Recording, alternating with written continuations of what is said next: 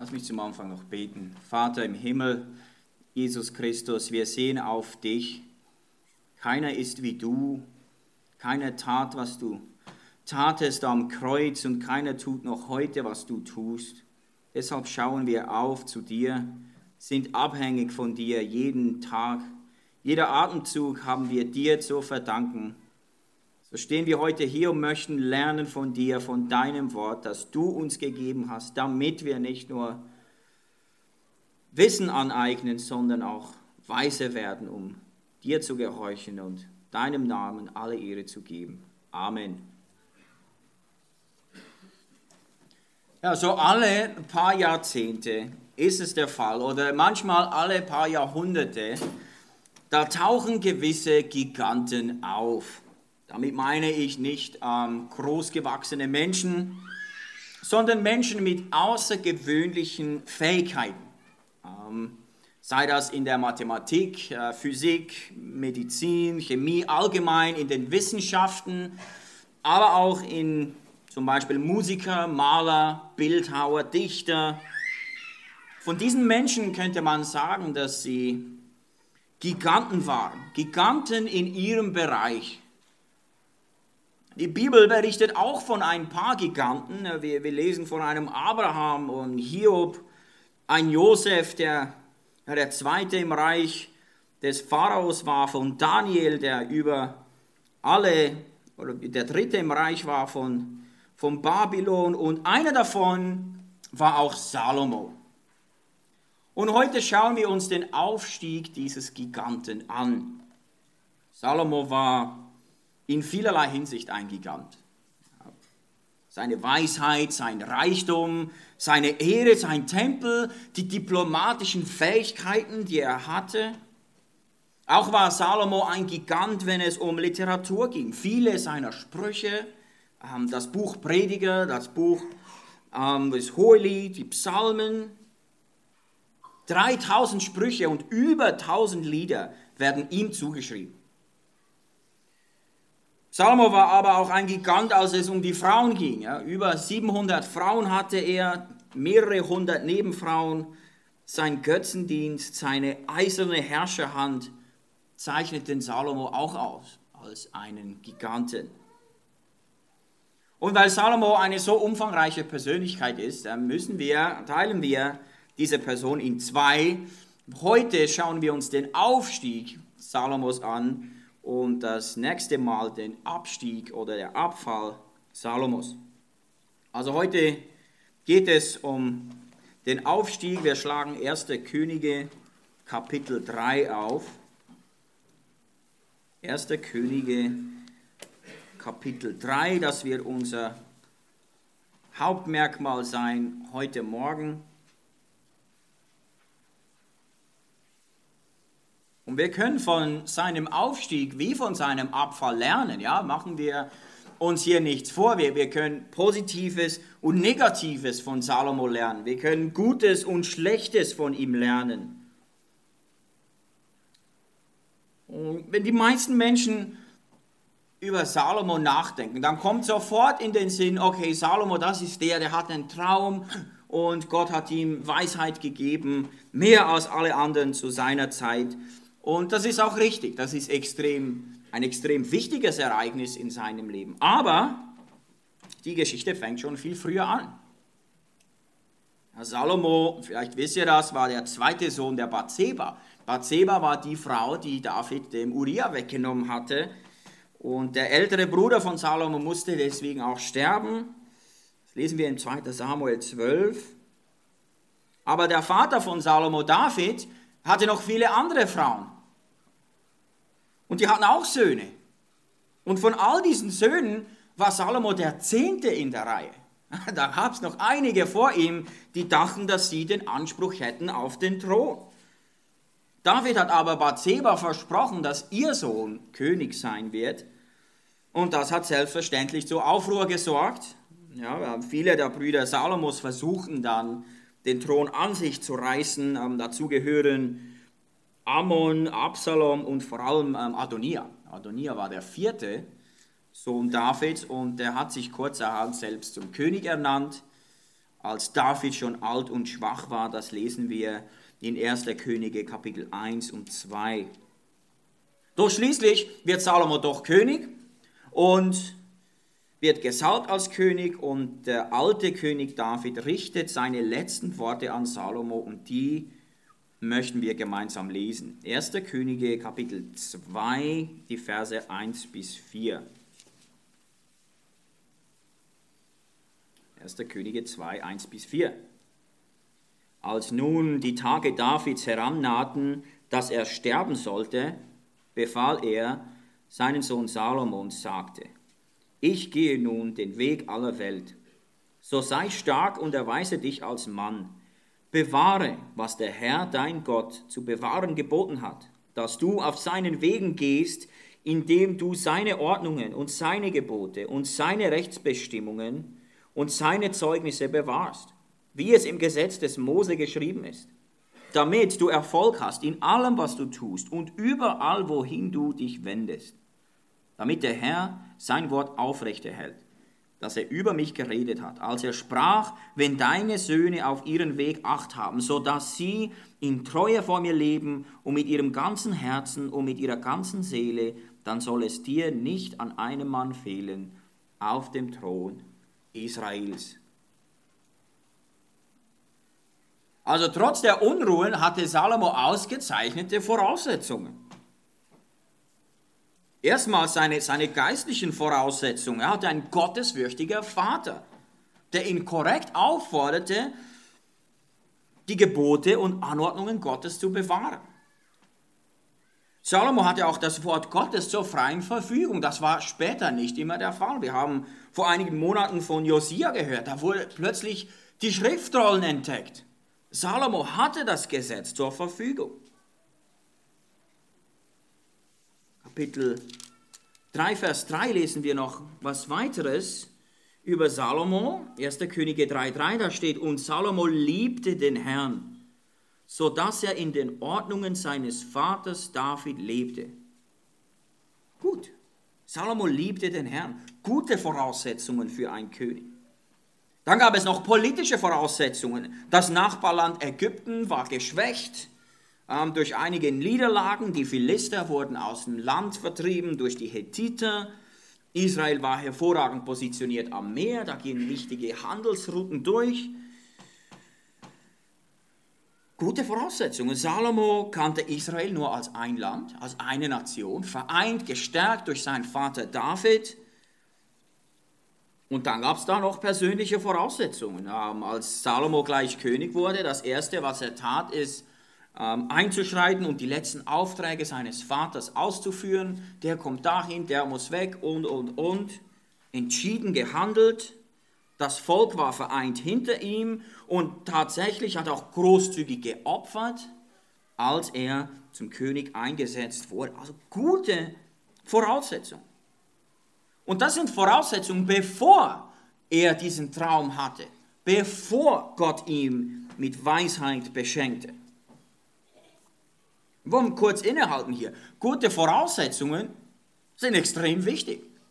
Ich gehe mal grundsätzlich davon aus, dass die meisten von uns mit guten Voraussetzungen aufgewachsen sind. Damit meine ich fließend Wasser, genügend zu essen, Zugang zu medizinischer Grundversorgung.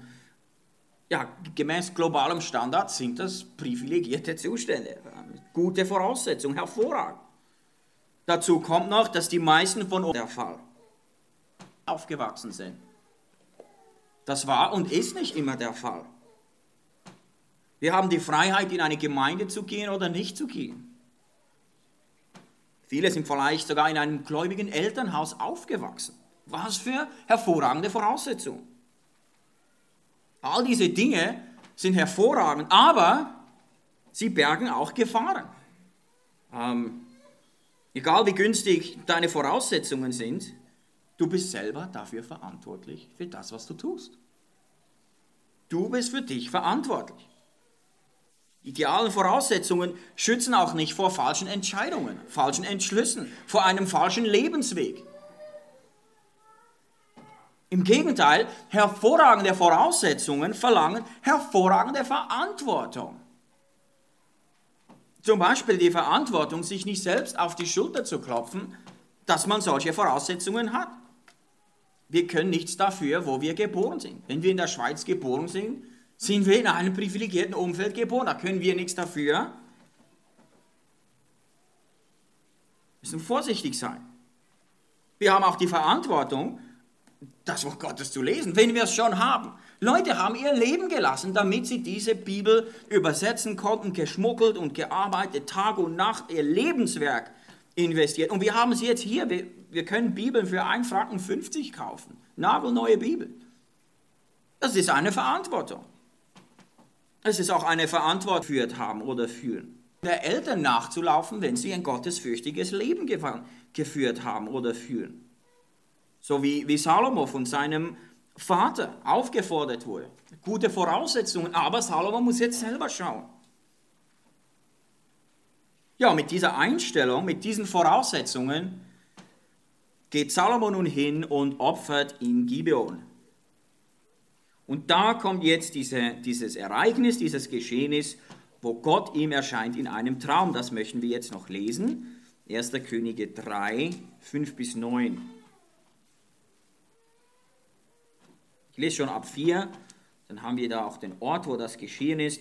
1. Könige 3, 4-9. Und der König ging nach Gibeon, um dort Schlachtopfer darzubringen. Denn das war die große Höhe. 1000 Brandopfer opferte Salomo auf jenem Altar. In Gibeon erschien der Herr dem Salomo in einem Traum bei Nacht. Und Gott sprach, bitte, was ich dir geben soll. Und Salomo sagte, du selbst hast ja an deinem Knecht David, meinem Vater, große Gnade erwiesen, weil er vor dir gelebt hat, in Treue, in Gerechtigkeit und in Aufrichtigkeit des Herzens gegen dich. Und du hast ihm diese große Gnade bewahrt und ihm einen Sohn gegeben, der auf seinem Thron sitzt, wie es am heutigen Tag ist. Und nun, Herr mein Gott, du selbst hast deinem Knecht zum König gemacht, anstelle meines Vaters David. Ich bin aber ein kleiner Junge. Ich weiß nicht aus, noch einzugehen, und dein Knecht ist inmitten deines Volkes, das du erwählt hast, eines großen Volkes, das wegen seiner Menge nicht gezählt noch berechnet werden kann. So gib denn deinem Knecht ein hörendes Herz, dein Volk zu richten, zu unterscheiden zwischen Gut und Böse. Denn wer vermag dieses dein gewaltiges Volk zu richten? Wir richten unser Augenmerk auf diesen Vers 9, auf die Bitte Salomos. Gib deinem Knecht ein hörendes Herz. Interessante Formulierung. Ein hörendes Herz. Wir sagen ja hörende Ohren. Wir kennen ja den Begriff, wer Ohren hat zu hören, der höre. Ein hörendes Herz. Das Hören ist ein Adjektiv, es beschreibt das Herz. Was für eine Art von Herz will Salomo? Ein Herz, das hört. Oder wir können auch sagen, aufmerksam ist oder auch verständnisvoll. Aber Salomo wünscht sich nicht nur, dass er ein guter Zuhörer ist. Hey, Gott, lass mich allen zuhören, lass mich ein hörendes Herz haben. Nein, er verfolgt damit ein Ziel. Er will ein hörendes Herz haben und hier steht, dein Volk zu richten. Salomo war sich dessen bewusst, wie viel Weisheit es braucht, um ein Volk zu richten. Also er bittet hier nicht nur um Aneignung von Wissen, sondern die Umsetzung dieses Wissens in die Tat. Nicht nur einfach mehr Wissen, das ist gut, aber erst Schritt 1. Er will das auch umsetzen und geht dann auch gleich, das schauen wir uns dann gleich im Detail an. Und dann sagt er hier noch, zu unterscheiden zwischen Gut und Böse. Unterscheidungsvermögen. Das ist übrigens auch hier eine Belegstelle, dass die Schlange im Garten gelogen hat. Was verspricht sie der Eva? Ja, dann wirst du unterscheiden zwischen Gut und Böse. Wenn das der Fall wäre, müsste Salomo nicht darum bitten. Offensichtlich braucht er das und er hat recht. Die Bitte von Salomo ist wunderbar auf verschiedenen Ebenen. Erstens gibt Salomo zu, dass seine Weisheit nicht ausreicht, um diesen Job zu tun. Er selber ist nicht in der Lage, das Volk zu richten. In sich selber ist die Weisheit nicht. Zweitens war sich Salomo seiner Pflichten bewusst als König, dass er der oberste Richter ist und dass Gerechtigkeit der richtige Weg ist, um dieses Volk zu führen. Drittens hat Salomo nicht gebeten um ein reiches Leben, um viel Reichtum, um Ehre oder Sieg über seine Feinde. Er hat darum gebeten, was das Beste für sein Volk war, beziehungsweise für das Volk Gottes. Er sagt hier, um dein Volk zu richten, dein gewaltiges Volk. Ihm ist bewusst, was für eine Aufgabe er hier hat. Und viertens, Salomo war auch kein Schlaumeier. Ihr kennt ja diese Schlaumeier. Wenn du einen Wunsch hättest, was würdest du dir wünschen? Ich will nochmal 1000 Wünsche. Ja, das sind Schlaumeier-Antworten. Nein, er war sich der Situation bewusst. Nicht noch 1000 Wünsche. Wenn ich nur weise bin, wenn ich ein verständiges, ein hörendes Herz habe, dann kann ich die Aufgabe tun, für die ich eingesetzt wurde. Wir merken also, es ist wichtig zu wissen, worum wir bitten können. Oder? Weißt du, wofür du beten und bitten sollst? Weißt du das? Wofür? Oder ist das so wie auf einem gefrorenen See zu laufen? Soll ich darum beten? Vielleicht bricht das ein. Ist das voll Unsicherheiten? Geht es dir, wie Jakobus 4,2 beschreibt? Ihr habt nichts, weil ihr nicht bittet. Ist das der Grund, warum ihr nichts empfangt? Weil ihr überhaupt nicht bittet und nicht wisst, worum ihr bitten sollt. Oder da schreibt er auch, Jakobus schreibt, ihr bittet und empfangt nichts, weil ihr übel bittet. Auch eine Art, nichts zu empfangen, übel zu bitten. Aber in Jakobus 1,5 schlagen wir gemeinsam auf, das wird vermutlich bei vielen markiert sein in euren Bibeln.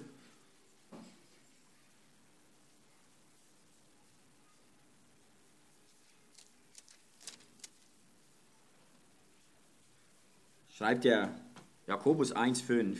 Wenn aber jemand von euch Weisheit mangelt, so bitte er von Gott, der allen willig gibt und keine Vorwürfe macht, und sie wird ihm gegeben werden. Wir müssen um Weisheit bitten, weil wir die nicht in uns selbst haben. Salomo hat recht getan, indem er um Weisheit gebeten hat. Und damit heute keiner nach Hause geht, ohne dass er weiß, worum er bitten kann und soll, habe ich eine kurze Liste zusammengestellt. Die ist bei weitem nicht vollständig, aber mal so ein paar Starthilfen, falls ihr nicht wisst, worum ihr bitten sollt. Matthäus 6,9, dass der Name Gottes geheiligt werde. Matthäus 6,10, dass das Königreich Gottes komme. 2. Thessalonicher, dass das Evangelium laufe und verherrlicht werde. Dass Gott die Verlorenen rettet. Apostelgeschichte 4, die Apostel beten, Mut und Freimütigkeit von Gott zu sprechen. Jakobus 5, dass Gott Kranke heilen mag. Matthäus 6, für unser tägliches Brot. Apostelgeschichte wieder, für Einsetzung von geistlichen Leitern in der Gemeinde. Matthäus 9, zum Aussenden von Mitarbeitern ins Feld. Erfolg und Gelingen für die Missionare. Einheit für die Gläubigen, dass wir Gott besser kennenlernen. Epheser 1, für mehr Weisheit in unserer Hoffnung. Kolosser 1,11, für alle Eltern, für Kraft und Ausdauer. Kraft und Ausdauer, die Kinder großzuziehen. Kraft und Ausdauer mit unseren Familien und auch mit uns selbst.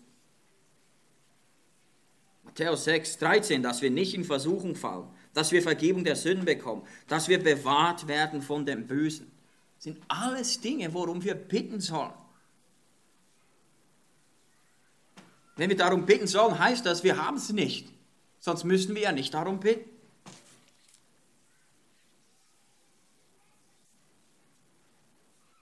Wir lesen in so vielen Stellen, dass Gott ein Gott ist, der gerne gibt. Aber wir müssen ihn bitten, es gibt. Wenn es einen Gott gibt, der einzige Gott, der großzügig ist, dann ist es unser Gott, der Gott des Himmels, der seinen Sohn gegeben hat. Und Gott hat auf Salomo geantwortet. Schauen wir uns jetzt seine Antwort auf das Gebet Salomos an und da werden wir eine Weile verbringen. 1. Könige 3, Vers 10 bis 13. Das ist die Antwort Gottes auf die Bitte Salomos. Da steht, und das Wort war gut in den Augen des Herrn, dass Salomo um diese Sache gebeten hatte. Und Gott sprach zu ihm, weil du um diese Sache gebeten hast und hast dir nicht viele Tage erbeten und hast dir nicht Reichtum erbeten und hast nicht um das Leben deiner Feinde gebeten, sondern hast dir Verständnis erbeten, um auf das Recht zu hören. Siehe, so tue ich nach deinen Worten. Siehe, ich gebe dir ein weises und verständiges Herz, so dass es vor dir keinen wie dich gegeben hat und nach dir keiner wie du aufstehen wird. Und auch das, was du nicht erbeten hast, gebe ich dir, sowohl Reichtum als auch Ehre, so dass es unter den Königen keinen wie dich geben wird, alle deine Tage. Vers 12 sagt Gott, siehe, ich gebe dir ein weises und verständiges Herz. Diese Worte sind anders als das, was Salomo erbeten hat. Das sind andere Worte. Hier steht ein weises und verständiges Herz. Was ist das genau? Das erste, ein weises Herz, das hat zu tun mit Wissen. Mit Wissen, mit Gescheitheit, gescheit sein. Also Salomo wird sehr viele Dinge wissen. Aber das zweite Wort, weis und verständig, hat damit zu tun, dass Salomo unterscheiden kann. Mit anderen Worten, die Fähigkeit in einer Situation richtig oder falsch zu entscheiden. Eine Kostprobe von Salomos Weisheit kriegen wir gleich ab Vers 16. Ihr kennt die Geschichte mit den zwei Frauen und beide sagen, das ist ihr Baby. Salomo lässt ein Schwert holen und sagt, okay, teilt das Baby in 2 Stücken, gebt es je eine Hälfte einer Frau und dann die echte Mutter springt dann hervor und sagt, lasst das Baby leben, tötet lieber mich und dann ist klar, okay, das Baby gehört ihr. Und das hat sich schnell rumgesprochen. Wow, das ist unglaubliche Weisheit, die Salomo hier hat. Vers 28 steht hier, und ganz Israel hörte das Urteil, das der König gefällt hatte, und sie fürchteten sich vor dem König. Und jetzt kommt's, denn sie sahen, dass die Weisheit Gottes in ihm war, rechtes Gericht zu halten. Hier müssen wir schnell rechts ranfahren. Eine Pause einlegen und uns mit dem Thema beschäftigen, denn hier haben wir nichts weniger als die biblische Definition von Weisheit. Und vor allem der Unterschied zwischen Wissen und Weisheit. Ich gehe davon aus, ihr habt euch das schon mal überlegt, aber es ist manchmal nicht ganz einfach. Der Unterschied zwischen Wissen und Weisheit. Die allgemeine Definition von Wissen ist folgende: angeeignete Fakten und Ideen, welche wir durch Studieren, Nachforschen, Beobachtung und Erfahrung aneignen. Zum Beispiel, es ist ein Fakt, dass die Tomate eine Frucht ist und kein Gemüse. Das ist gut zu wissen, aber einfach gut zu wissen. Ja? Die Tomate ist eine Frucht. Aber jetzt allgemein definiert ist Weisheit, jetzt kommt's, die Fähigkeit zu unterscheiden und beurteilen, ob dieses angeeignete Wissen wahr oder falsch ist. Gut oder schlecht, absolut oder relativ. Das heißt, ich weiß, die Tomate ist eine Frucht, aber ich brauche Weisheit, die nicht in einen Fruchtsalat zu tun. Ja, ich mache da die Früchte zusammen. Nein, passt nicht zusammen. Im Auto-Jargon sagen wir manchmal, boah, der hat einen Haufen PS im Kopf, aber es kommt nicht auf die Straße. Ja, Riesenmotor, zu kleine Reifen. Kommt nicht in die Praxis. Wir brauchen Wissen, um die Fahrprüfung zu bestehen, richtig? Wir lernen die Regeln. Wir lernen, hier ist eine 50er-Zone. Ich muss schauen, wenn ich zu schnell fahre, werde ich sonst geblitzt. Aber es braucht Weisheit, nur 30 zu fahren bei Schnee und Glätte. Obwohl ich 50 fahren darf, aber ich muss weise sein, meinen Fahrstil diesen neuen Umgebungen anzupassen. Ich glaube, das ist auch die Schwierigkeit mit IQ-Test. Habt ihr euch das schon mal überlegt? IQ-Test, der Intelligenzquotient, und der hat über 100, unglaublich. Ich gebe euch mal ein Beispiel, okay? Ein Indianer im Amazonas, der mag ein katastrophales Resultat haben in einem IQ-Test, ja? Aber du kannst dreimal raten, wer 2 Wochen alleine im Dschungel lebt ohne Hilfe. Ich nicht, ja? Aber der tut das. Also irgendwie passt diese Definition von, dieser Mensch ist intelligent, er ist zu vielem fähig, aber in der Praxis nützt ihm das nicht viel. Ich laufe lieber einem Indianer hinterher im Amazonas, als dass ich einem mit 3 Doktortiteln hinterherlaufe. Die Überlebenschancen stehen größer. Die sieht noch süß aus, die Frucht, tot. Nicht gewusst. War nicht im Lehrbuch. Also der Unterschied ist sehr wichtig. Nur Wissen aneignen nützt nicht. Wir lesen sogar, Paulus sagt, Wissen bläht auf. Wenn das keinen Ausgang hat, dann platzen wir noch vor Wissen, ohne dass das Grund und Boden findet. Gott verheißt Salomo nicht nur intellektuelle Fähigkeiten oder kognitive Fähigkeiten, viel zu wissen, sondern auch das Unterscheidungsvermögen, dieses Wissen in der Praxis anzuwenden. Im echten Leben. Das macht aus Salomo nicht nur ein guter Hörer, sondern eben ein Täter. Ein guter Täter. In Jakobus 1,22 steht, seid aber Täter, nicht allein Hörer. Das ist immer das Ziel, dass das, was wir über Gott, von Gott, aus seinem Wort lernen, in die Praxis kommt. Lukas 6,46 muss Jesus ermahnen, was nennt ihr mich Herr und tut nicht, was ich sage. Schlagen wir Sprüche 3, Vers 7 auf. Sprüche 3.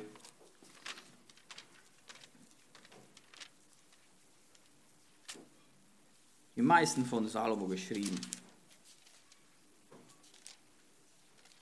Achtet genau auf die Worte mit dem Hintergrundwissen, das wir jetzt haben. Sprüche 3, Vers 7. Sei nicht weise in deinen Augen, fürchte den Herrn und weiche vom Bösen. Oder sei nicht weise in deinen Augen, sondern fürchte den Herrn und weiche vom Bösen. Das sind einerseits nicht unsere Weisheit, aber auf der anderen Seite die Furcht Gottes hilft uns, vom Bösen zu weichen. Hier ist die Tat, hier ist die Handlung. Gottes Furcht führt zu weisem Leben. Ihr kennt diese, Gottesfurcht ist der Anfang der Weisheit. Ihr kennt diese Sprüche 1,7, Sprüche 10,9, mehrfach wiederholt. Gottesfurcht ist der Anfang der Weisheit. Salomo weiß das, deshalb schreibt er das hier. Getrennt von Gott ist Weisheit nichts wert. Weisheit ist unweigerlich mit Taten verbunden. Also wenn du ein Gott wohlgefälliger Täter sein willst, dann musst du zuerst weise werden. Um weise zu werden, musst du Gott fürchten. Steht auch in den Sprüchen, was du tun sollst, wenn du weise werden willst. Geh hin, Ameise, du Fauler, und werde weise. Sogar die Ameisen helfen uns, weise zu werden. Wenn wir Ameisen mit einem Wort beschreiben könnten, das sind Täter. Action, immer rennen hin und her. Täter sind fleißig. Von denen können wir lernen.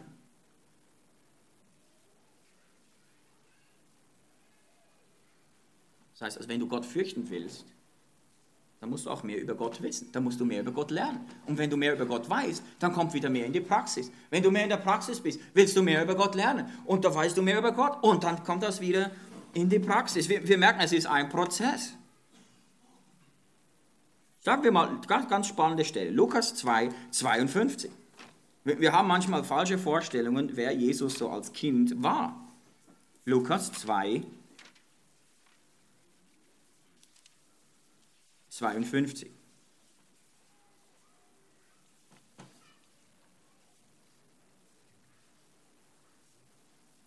Das ist nach dem Ereignis, als er 12 war und im Tempel. Und da steht in Vers 52, und Jesus nahm zu an Weisheit und Alter und Gunst bei Gott und Menschen.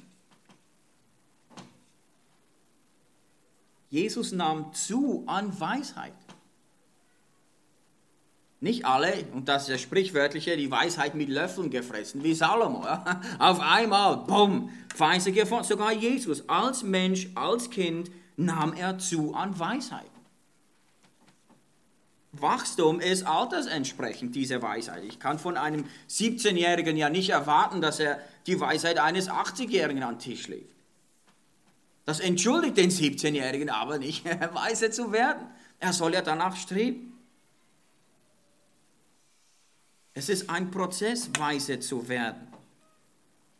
Und ich hoffe für uns alle, dass wir, so wie wir fortschreiten in unserem Glauben, fortschreiten in unserem Alter, dass wir weiser werden.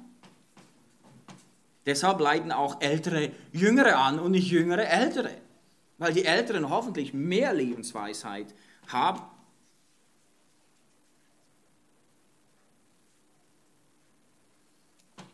Gehen wir zurück zu 1. Könige 3, Vers 14.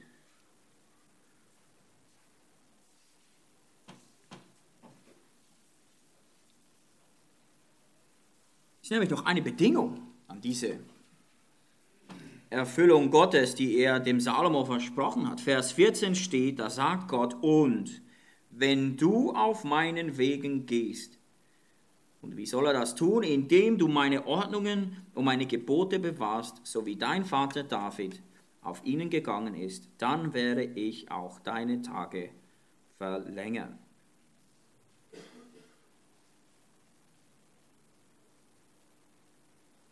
Wenn du auf meinen Wegen gehst, indem du meine Ordnungen und meine Gebote bewahrst. Leider werden wir nächstes Mal sehen, was mit Salomo geschehen ist. Dieser hervorragende Start, all diese Weisheit und die Bedingung. Und er verlässt die Bedingung und sein Herz wendet sich ab. Und es kommt zu einem riesen katastrophalen Fall. Und das ist ein weiteres Prinzip, das wir hier lernen. Wenn du mehr weißt, wenn du weiser bist, dann hast du mehr Verantwortung. Wir kennen die Geschichte von Nebukadnezar. Als Nebukadnezar nicht wusste, wer der Gott von Daniel war und von seinen Freunden, ja, wurde er anders zur Rechenschaft gezogen, als er wusste, dass der Gott Daniels der Gott des Himmels und der Erde ist. Und trotzdem erhebt er sich. Die Strafe fällt dann viel ärger aus für ihn. Er wusste mehr, er hätte es besser wissen müssen. Und trotzdem hat er es nicht getan, hat er Gott nicht verherrlicht. Er wird zur Rechenschaft gezogen. Das Gleiche geschieht. Sie machen sich dessen, die Leute, die das Evangelium hören und nicht darauf antworten, sie machen sich dessen schuldig, dass sie das Evangelium nicht angenommen haben. Das ist für uns kein Grund, das Evangelium nicht zu verbreiten, aber wir müssen uns dessen bewusst sein. Aber wir hoffen und wir beten ja, dass die Menschen umkehren und eben das nicht nur einfach als Wissen abgekartet wird, sondern dass sie dann auch wirklich Buße tun. Aber wie gesagt, wir sind keine Salomos, wir haben die Weisheit nicht bekommen wie Salomo hier. Und das Wissen und die Weisheit Salomo war so außergewöhnlich, dass sogar die Königin von Saba kam. Die Königin von Saba kam, um all das zu überprüfen. Lesen wir in 1. Könige 10, das ist auch das letzte Kapitel, bevor wir Richtung Abfall gehen, der Höhepunkt, da kommt die Königin von Saba. Wir lesen da Kapitel 10, Vers 2 und 3.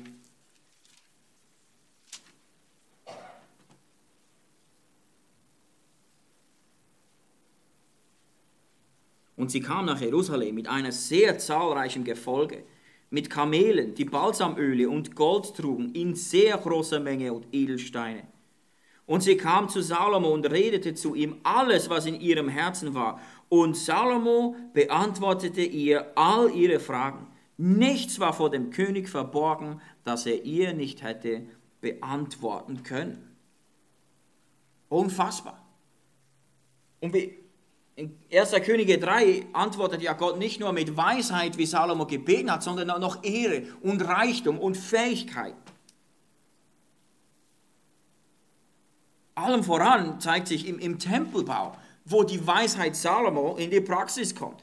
Die unglaubliche Ansprache bei der Tempeleinweihung. Kann ich euch nur empfehlen, diese Ansprache bei der Tempeleröffnung zu lesen. Salomo hatte unglaubliche diplomatische Beziehungen zu den Nachbarländern. Die politische Organisation des Volkes, er hat das unterteilt in 12 verschiedene Gruppen. Die hatten Gruppenleiter und haben die Steuern eingetrieben, alles organisiert. Die Logistik seiner Infrastruktur, 70.000 Lastenträger, 80.000 Steinhauer und auch 30.000 Zwangsarbeiter. Da werden wir auch das nächste Mal dazu kommen. So groß und gut und alles funktioniert hat, wie ein Uhrwerk. Es zeichnen sich hier schon Dinge ab.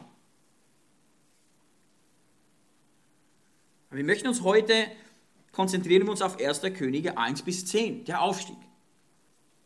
Und er beschreibt wahrlich den Aufstieg eines Giganten. Er beschreibt wahre, echte Weisheit, die von Gott kommt. Es beschreibt auch den Zusammenhang zwischen Wissen und Weisheit. Wir haben auch gelernt, dass das Ziel immer die Tat ist. Nicht einfach Wissen anzuhäufen, das ist gut, aber es muss irgendwo hin. Wir wollen nicht nur Hörer, sondern Täter sein. Damit eben du und ich Gott mehr fürchten lernen. Und damit wir ihn mehr fürchten können, müssen wir ihn besser kennenlernen. Unseren Gott und Retter. Und hier ist ein interessanter Gedanke. Schon seit Gott der Eva im Garten Eden einen Erlöser versprochen hatte, wartete man auf den, der kommen sollte und den Kopf der Schlange zertreten sollte. Aber schon mit Kain, der zweiten Generation, die großen Hoffnungen, ja, Kain bringt Abel um, Hoffnungen zerstört, das ist definitiv nicht der kommt, uns zu erlösen. Und so von Generation zu Generation erblassten sämtliche Hoffnungen, dass der Erlöser, dass der Nächste der Erlöser ist. Aber irgendwann wurde das Volk Israel auserwählt. Irgendwann war klar, dass der Messias aus Israel kommen sollte. War es auch nicht, aber König Saul war es nicht, König David war es auch nicht, der war eben gestorben, hatte extrem viele Kämpfe und jetzt kommt Salomo. Und wenn wir anschauen, Salomo, da sind alle Hoffnungen wieder aufgeflammt, wenn dieser König kommt. Höchststand, die Feinde liegen zu Füße, Landesfläche Israel größer als je zuvor. Überall Wohlstand, Reichtum. Der Tempel ist gebaut. Und was für eine. Alles schien darauf hinzuweisen, dass Salomo der ist, auf den alle gewartet haben. Aber das nächste Mal werden wir mit aller Deutlichkeit sehen, dass Salomo definitiv nicht der Messias war. Definitiv nicht der Schlange den Kopf zertreten soll. Sondern dass Salomo ein Götzendiener war, viel Weiberei betrieb, sein Volk unterdrückte und letztlich Israel sogar entzweite. In der Zwischenzeit müssen wir aber nicht mehr hoffen auf den Messias, ist Jesus Christus, nicht mehr hoffen auf den Erlöser, sondern er ist da. Sein Name ist Jesus Christus. Geboren in einem Stall, Stefan hat schon angekündigt, erster Advent. Wir erinnern uns, wir feiern ja auch Geburtstag bei unseren Kindern. Wir erinnern uns ja an einmal im Jahr mindestens, dass Jesus gekommen ist und geboren ist als ein Mensch. Aufgewachsen in einer einfachen Familie, kein Prunk, kein Palast, keine Bediensteten. Laut Jesaja 53 war er verachtet, von den Menschen verlassen, ein Mann der Schmerzen und mit Leiden vertraut. Er kam nicht, um bedient zu werden, noch ist er für Gerechte gekommen, sondern er kam, um zu suchen und zu retten, was verloren war. Schlagen gemeinsam Römer 5 auf. Römer 5, Verse 6 bis 10.